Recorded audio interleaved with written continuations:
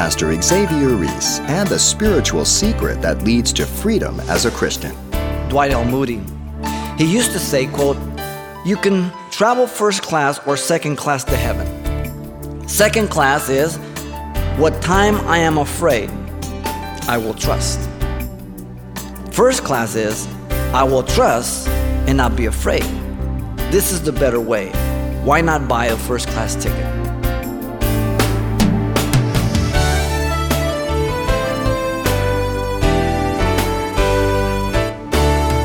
Welcome to Simple Truths, the daily half-hour study of God's Word with Xavier Reese, Senior Pastor of Calvary Chapel of Pasadena, California. God helps those who help themselves. Though well-intentioned, following this advice has caused more heartache than good.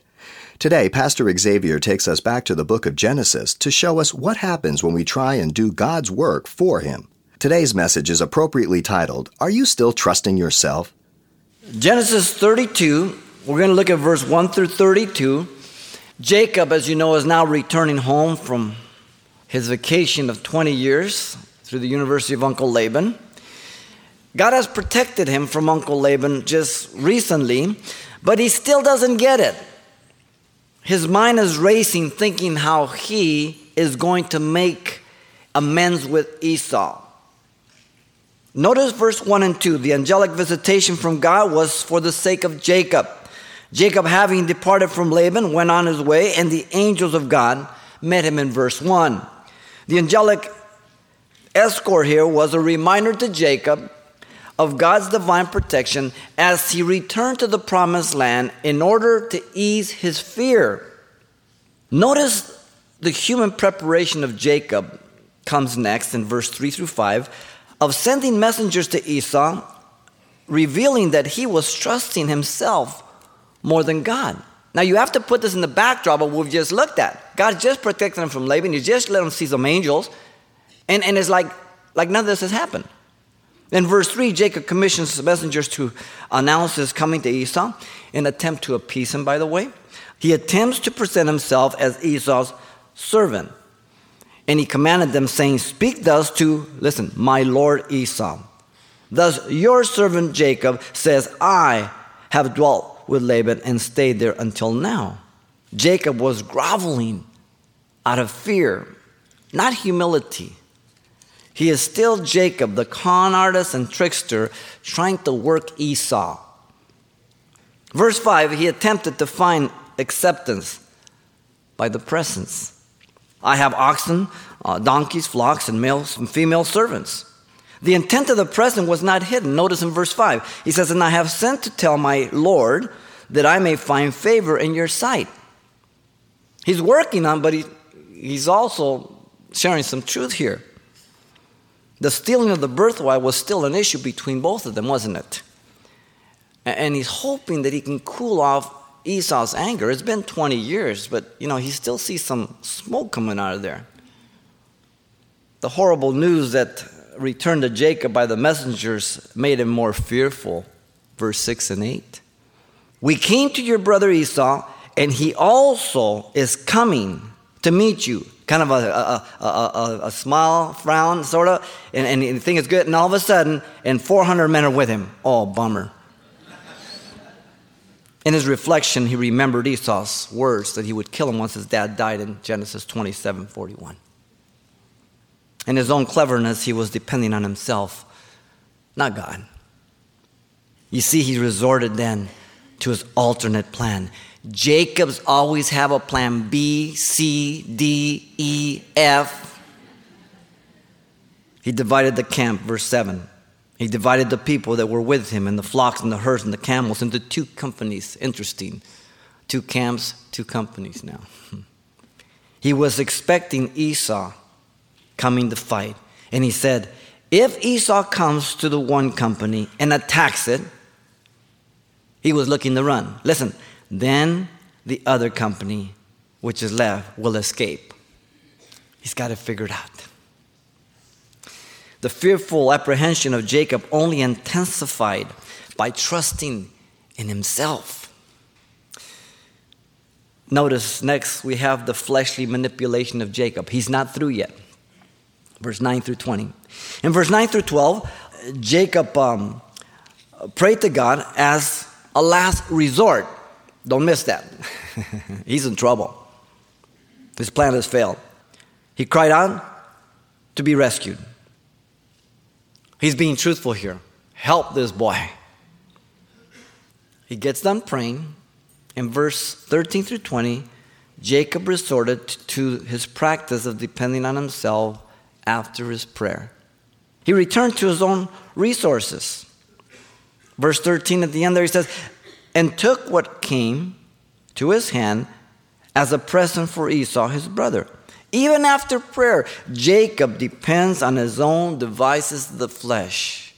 He gathers 580 animals and sends them to Esau. This is his plan. There were several servants involved. Then he delivered them to the hand of his servants, plural.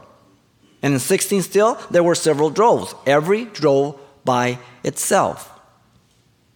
Verse 19, so he commanded the second, the third, and all who followed the drove, saying, in this manner you shall speak to Esau when you find him.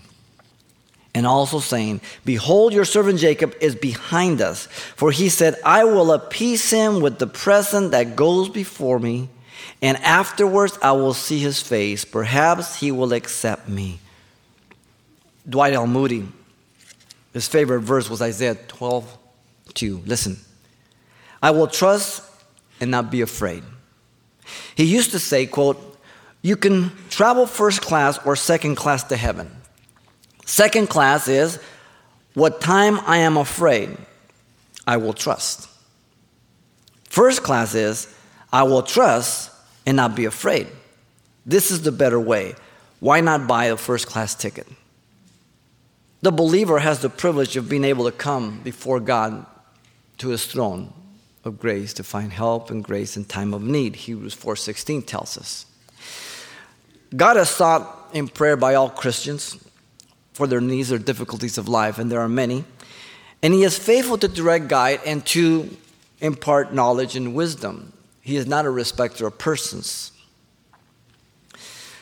God is sought in prayer by individuals who find themselves in self-inflicted difficulties and problems, and God still works on their behalf on the level that they allow him to work. At other times, God is sought out in prayer by others only when they are in some form of crisis or another. That's the only time they come.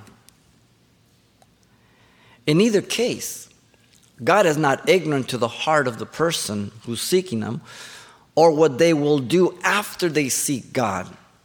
God has never gone, I didn't know he was going to do that, Gabriel. Can you believe that, Rat? No.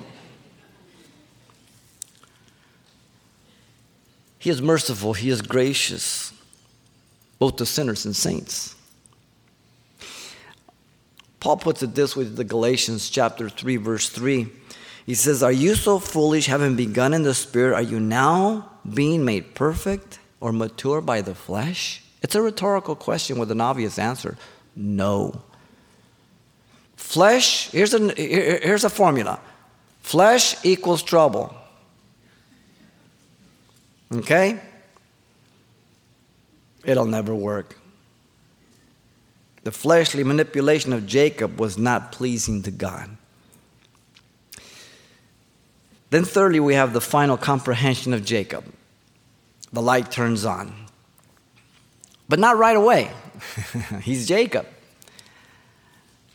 Verse 21 through 23, we have the finishing touch of Jacob's security plan. Verse 21, he secured another gift for Esau, as we've seen, and now he sends it the day before. So the present went on over before him. Jacob, without any doubt, was hoping this would resolve the problem. Jacob was not trusting what God had told him when he left Haran. He was treating the sight of the angels as if it never happened. And this is very practical, because how often we can be unsure, we can just be done reading and studying, and then something comes up and we just forget all that we've learned, all that we've read. And the situation grabs a hold of us and we go crazy. He secured a place to sleep and he turned in for the night, but he himself lodged that night in the camp. I am sure he thought he needed a good night's sleep before the big day, in the event that he would have to flee. And so, in verse 22, he secured his family in the middle of the night. And he arose that night and took his 2 wives, his 2 female servants, and his 11 sons, and crossed over the brook of Jabbok. Now, Jacob, possibly in view of his anxiety, could not sleep. You been there? And felt he needed to secure his family a little safer. Jabbok was a tributary of Jordan, the Jordan River here. And it means emptying. No coincidence. Emptying. He secured their provisions in verse 23. He took them, sent them over the brook, and sent over what they had. Then we get the surprise visit by God to Jacob in verse 24 to 28, which changes everything. This is where God draws the line. God said, all right, enough is enough. We're going to wrestle. The time, in verse 24, then Jacob was left alone. But we're never alone, are we? God is ever present, seeing and hearing. The person and a man wrestled with him until the breaking of day. That's long. You ever wrestle? Boy, 3, 4, 5 minutes, man, you're exhausted. All night. Jacob came to the end of himself, then in verse 25 and 26. God marked Jacob for life in order that he not look to his own strength. Listen to the verse 25. Now, when he saw that he did not prevail against him, he touched the socket of his hip, and the socket of Jacob's hip was out of joint as he wrestled with him. The socket of his hip was put out of joint, yaka, to dislocate, making the connection and wordplay on the name Jabbok, emptying or pouring out. By God wrestling Abak with Jacob, it's a wordplay on the whole thing in the Hebrew. God was bringing him to be poured out of self. The man Jacob had come to the end of himself, for he had run from Laban, and he was planning to run away from Esau. Jacob stubbornly kept fighting. And he said, let me go, for the daybreak. But he said, I will not let you go unless you bless me. This is the consistent nature of Jacob, of struggling to get what he wants, even though he is being defeated. Let me say that again. Struggling to get what he wants, even though he's being defeated. That is flesh. God was the initiator, not Jacob. And it took 20 years to bring Jacob to the end of himself. At least from the time he left to here. He's 97 years old, but I'm taking the increment when he left to coming back. What took 20 years, God could have done it in 20 seconds. God wanted the children of Israel to get into the land, 11-day journey. They spent 40 years. How long have you been there? Verse 28, Jacob came to receive a blessing then. 27 and 28. In 27, the man asked Jacob his name. So he said to him, what is your name? And he said, Jacob, heel catcher, supplanter, con artist, describing his sin nature and character. The man changed the name of Jacob. And he said, your name shall no longer be called Jacob, but Israel. Israel means God prevails, God fights, God rules, implying a new character even as when he changed the name of Abraham and others. It is a title of victory. of one who is governed by God by willful surrender to his power, God ruling over a person's life. It became the name of the nation of Israel, the people of God, to this very day. This is the first mention of Israel. Of 2,347 times it appears in both the Old and the New Testament. The man's identity is clear. It was Jesus, pre-incarnate, a Christophany, as we've seen throughout Genesis 16:7, one of them, when God appeared. Whenever God appears in the Old Testament in a physical form, it's in the Son. John 1:18 tells us that very, very clear. Jesus came to bring Jacob to the end of himself and depend on God totally in order to make his strength complete in God, by not struggling any longer, but submitting. Jesus said, if you lose your life, you will gain it or find it. Huh? It's an upside down kingdom. Jesus gave the commentary about the rebelliousness of Jacob. Notice in verse 28 at the end there. For you have struggled with God and with man and have prevailed. Now, Jacob had depended on his own wit and ability all his life, contending with his brother, his father-in-law, and God, but now, especially with God. Jacob finally prevailed, but not in his wrestling with God to get his way, but in prayer. God would deliver him from Esau's vengeance. Not the presence, but God. Many misinterpret the text thinking that Jacob prevails against God when they read this. You must read Hosea chapter 12, verse 3 through 6. He interprets it for us. Listen carefully.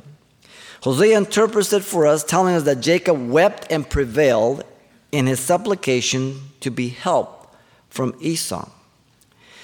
It says, he took his brother by the heel in the womb, and in his strength he struggled with God. Yes, he struggled with the angel, listen, and prevailed. How? He wept and sought favor from him. He found him in Bethel, and there he spoke to us that in the Lord God of hosts, the Lord is his memorial name. Now the application again hits in verse 6 of Hosea 12. Listen. It's to trust God and not themselves or their wealth. He's speaking to Israel. He says, so, that's the application.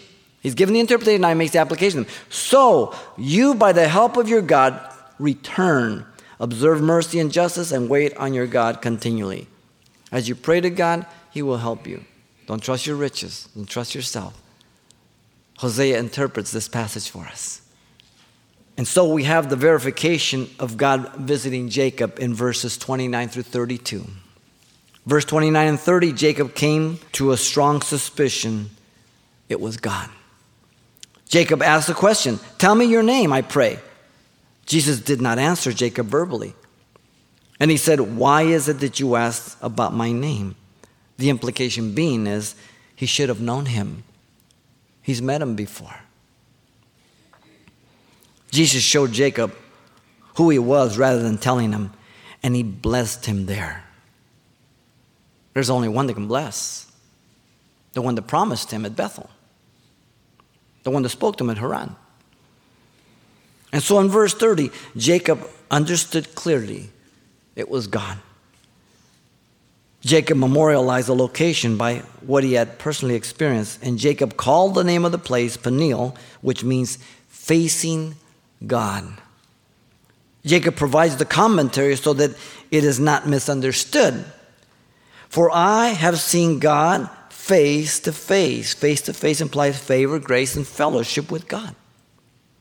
Jacob would never be able to trust in his abilities of his own strength and flesh.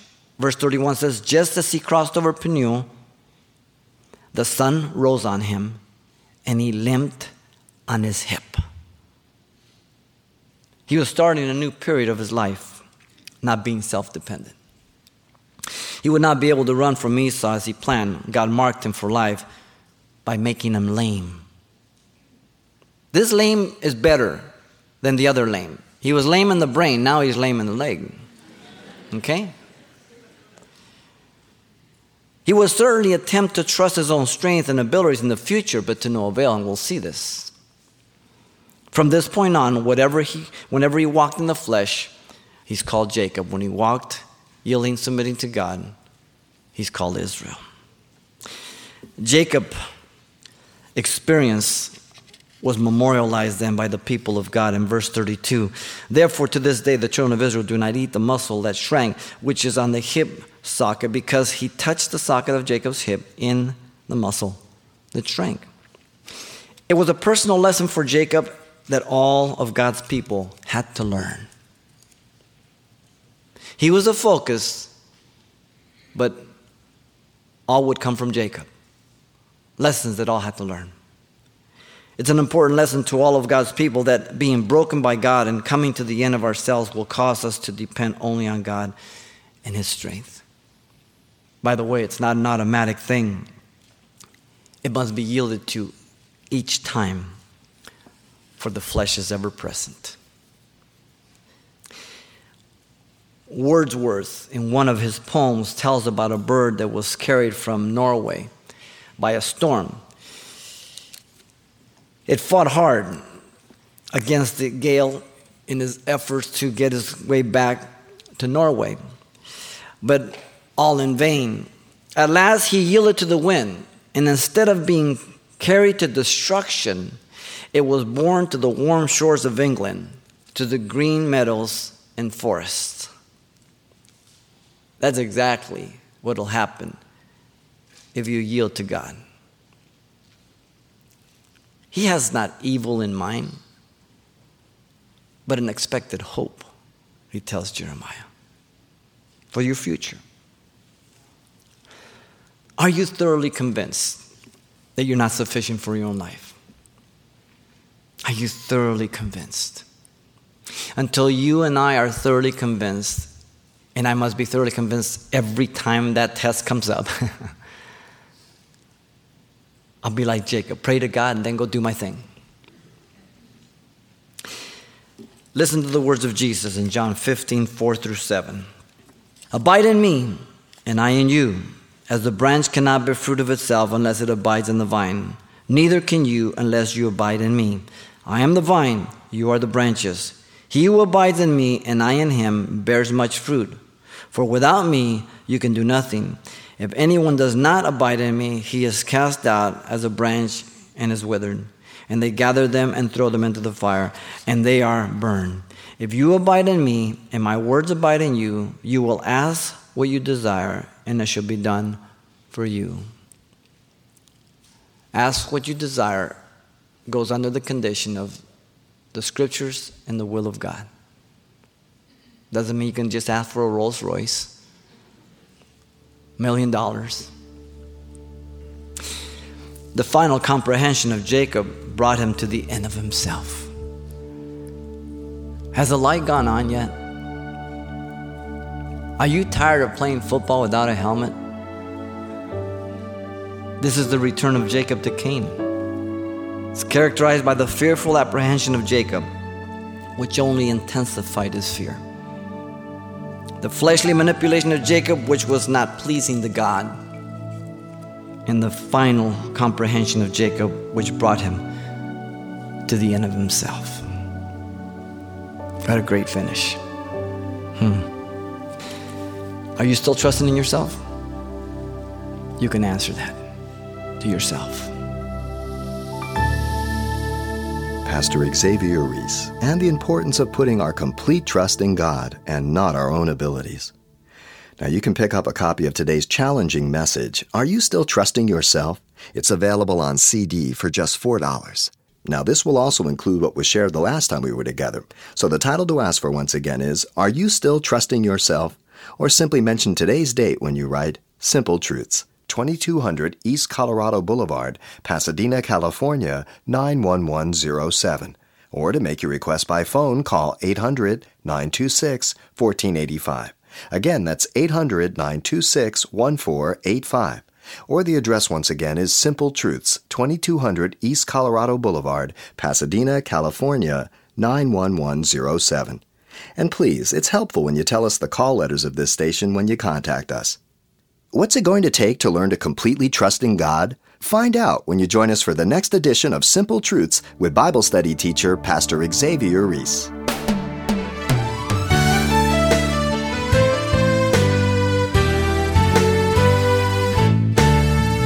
Simple Truths with Pastor Xavier Reese, a daily half-hour broadcast, is a radio ministry of Calvary Chapel of Pasadena, California.